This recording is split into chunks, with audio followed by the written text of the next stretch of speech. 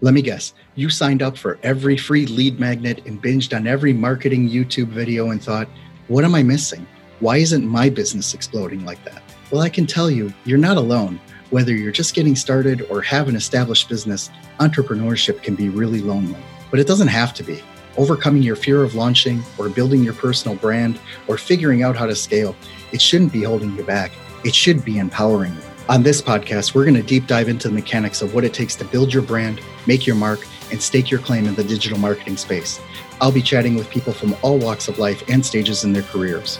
I will be getting inspiration from real experts who will share their actual strategies and techniques to grow loyal and raving followings and sell more stuff. This is entrepreneurship from people who are already there making it happen. My name is Jeff Mendelson. Join me and welcome to the One Big Tip podcast.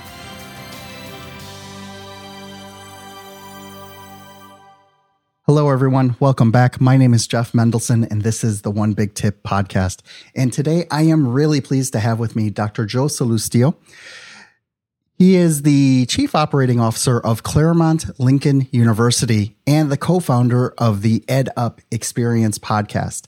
So this is going to be a really interesting discussion for the both of us.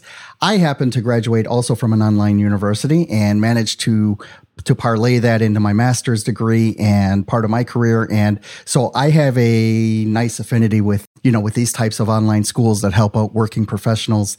And Dr. Joe has lots of great tips for us today, which I'm going to let him elaborate on. So Joe, welcome to the show. Thank you so much. I'm ready to rock and roll and hopefully give everybody a tip. All right, cool stuff.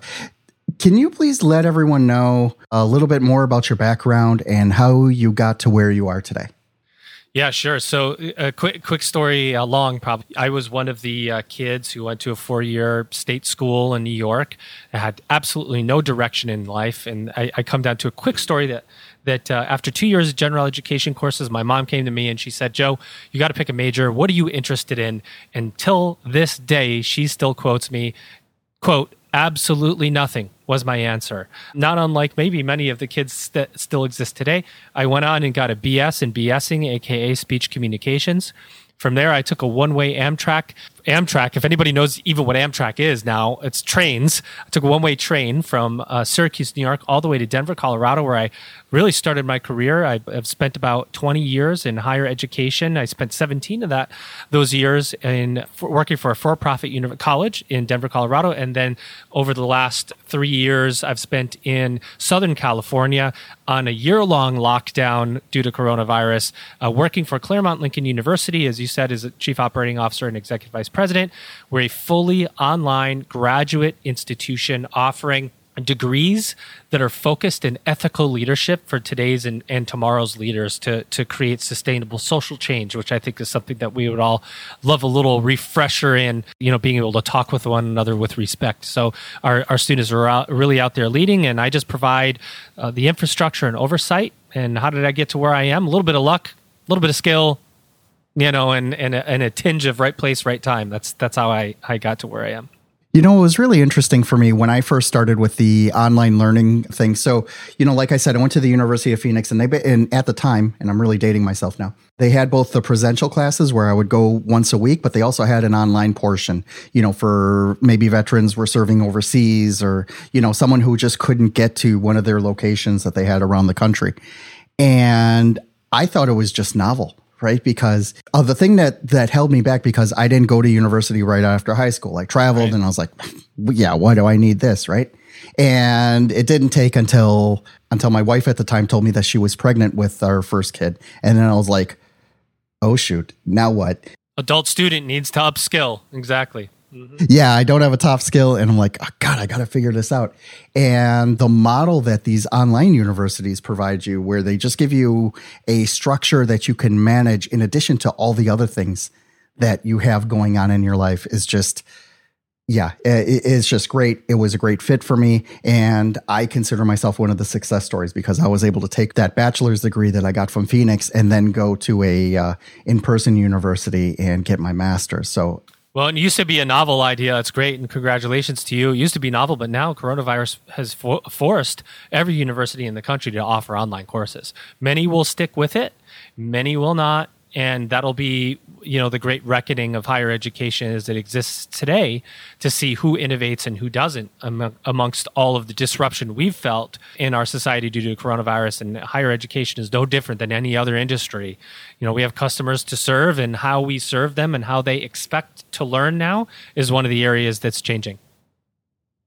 Amazing stuff. I want to talk to you a little bit about your one big tip, and it's all centered around LinkedIn, right? So LinkedIn is, for those that don't know, it's a powerful platform, more for professionals. So no one's going to be posting their cat videos on there, right? It's more about connecting with other business professionals that you can use both to promote your personal brand, but also your professional brand, right? So big companies use it, small companies use it, individuals use it, to get around. And it's not just about a pimped out version of your resume, right? There's a lot more functionality that you can add there. Let's dive a little bit into how you use LinkedIn to promote your personal brand and what being on the platform has done for you lately.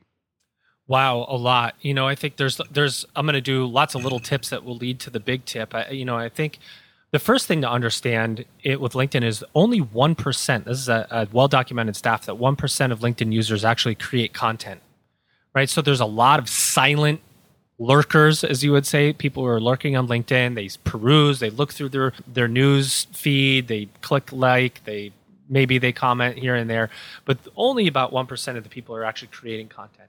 But LinkedIn makes it very easy for you to create content. They've added a place for you to put documents or PDFs or pictures. They have you can create a LinkedIn publication. You basically write your own blog about what you're doing in your life. So creating content is easier and easier than it ever has been. What that does for you professionally is it puts you in front of a lot of eyeballs, right? So LinkedIn, for me, what it's done, it's how I develop business-to-business relationships for my university, Claremont Lincoln University, because I'm continually connecting with people and I'm talking to them about what I do. I'm talking to them about what they do, and then all of a sudden, at some point, you have a match. That can turn into business. It can turn into great long-term relationships, but you have to know how to use it. And so creating content is one way. Sharing content is another. So maybe you're a lurker, but you share. Maybe, Jeff, you put something on LinkedIn. I'm not so sure I want to create anything myself, but I share your content, and you can share it in multiple ways. I could take a picture of you and cite your article. I can take your article and put it as a document. I can do lots of things to share. That shareable content exposes me to your network, right? And so one of the tips that people don't know typically is there's a setting within LinkedIn where you can change, the connect button, Jeff, where you connect with people, you have connections, 3,000 connections, whatever. You can change that connect button to a follow button. All right. So I didn't know. Okay. All these people who lurk, maybe they don't want to connect with you. The connection puts you in their bucket. And a lot of people are very wary of who they want to connect with. They want to see the content that you create. They want to make sure that they want to follow you, see what you have to offer before they connect with you truly. So if you change that button to follow, you allow people to follow your work without you making that connection, without them making the connection with you. So you think about some people are extroverts and some people are introverts. The extrovert might just connect with you. Hey, Jeff, how you doing? Here's an email. Let's connect. Let's explore synergies. The person who's an introvert may not want to go to that level. So they just want to follow your work. They just want to see what you do. So although you may have 5,000 connections, you may have 10,000 followers. So one way to increase your scope is to change that connect to a follow. All right. So it's all about eyeballs on LinkedIn. And that's one big tip that I use. And it's helped me grow my LinkedIn following tremendously. You know what's interesting about that? Maybe you can help us out with this. I noticed this actually about 2 weeks ago, where I would go to the LinkedIn profile for Gary Vee, right? And it says right there, I got 35 million followers, right? So first of all, LinkedIn was famous for anyone that has over 500 connections. It just says 500 plus. Unless I tell you, you don't know whether I have 501 or 50,000 or 500,000 connections, right? Right. Now, when you change that to followers, I can still connect with that person if I want to, right? It's just a little drop down, right? But Is the following, is changing that button to a follow, is that something just for top influencers? Is that something anyone can do? Or like, how is that actually achieved? Anyone can do it. All right. So it's just a setting within the settings. So LinkedIn caps you out at 30,000 connections. So if you connect with 30,000 people, you cannot accept any more direct connections. So you have to be followed. So the assumption here is that Gary Vee, however million people follow him, or however many you said, he's only connected with 30,000 people. So it allows him and people who want to follow him to still be exposed to his content beyond the actual connection.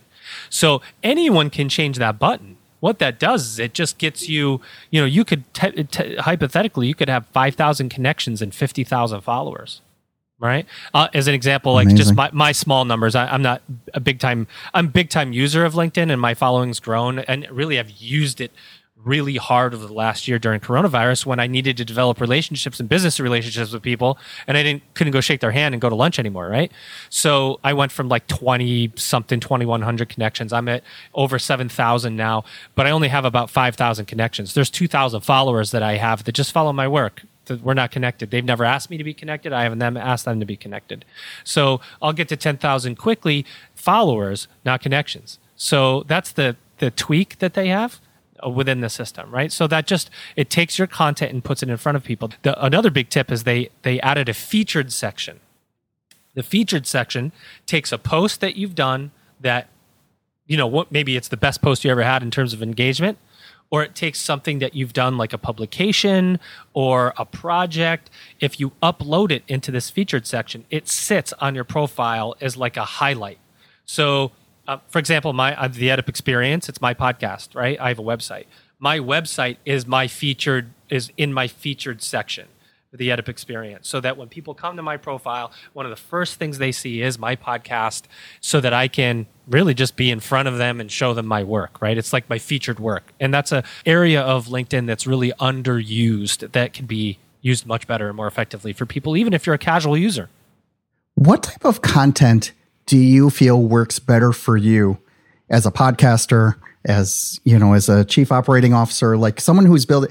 Because basically what happens is that, I would say all of us are wearing many hats, right? It's not, it's one thing to say like, yeah, I'm a podcaster, right? But I'm also a podcaster, digital marketer, dad, I have an opinion about things. There's a lot of stuff that goes into Jeff, and there's a lot of stuff that goes into Joe. What kind of content do you create that you find gets better engagement, that really shows off who you are, shows off your personality and the type of work that you create? Yeah, I mean, it's about authentic content, Jeff. It's about being your authentic self. And, to give you an example, one of the best posts I had on LinkedIn over the last year was my work from home situation, as my company transitioned to work from home. I had my work laptop, I had a personal laptop. So I went into my closet, I grabbed the ironing board.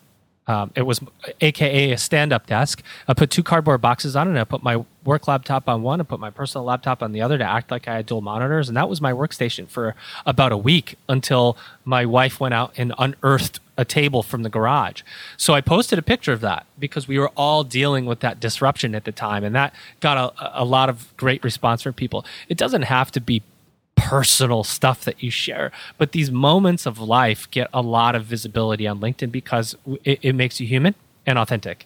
And so that's what I think. It's the authentic content. It's not necessarily always sharing an article or giving an opinion on something. It's tying it to something light and fun. Could be quotes, could be motivational quotes, that's something you believe in, that show your values. I mean, those are the most important and I think most visible posts that you can take on LinkedIn.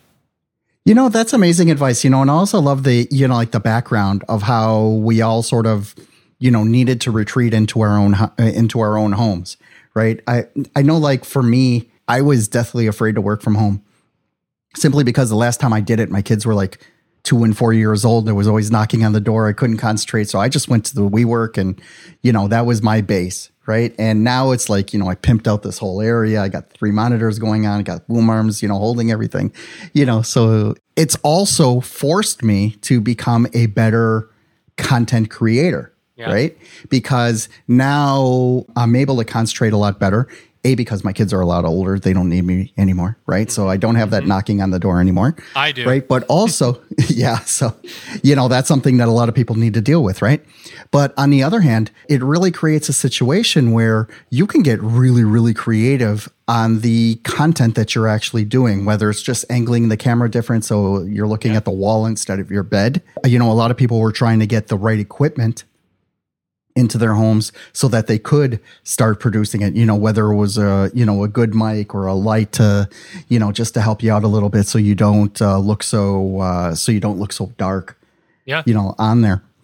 And what I see happening at least is these platforms are trying to help you create this content and give you more visibility. So for example, LinkedIn is starving for video content, whatever it may be. If you upload a video, I think you're still limited to about 10 minutes of an upload, but now you can do live streaming, right? So you can apply to be a live streamer on LinkedIn, and that's something that's really taking off, right? And around that, we also have these great services like Riverside.fm, which we're recording on right now, or Restream or Ecamm that you can use to not only stream directly to LinkedIn, but you can also use it to stream to YouTube and to Facebook. And basically you're creating all of this great content that can be repurposed and retransmitted to all these different channels, because most people will consume the content in the way that they want to consume it. Some people are more Facebook people. That's right. Others are all about Twitter. Others are all about LinkedIn.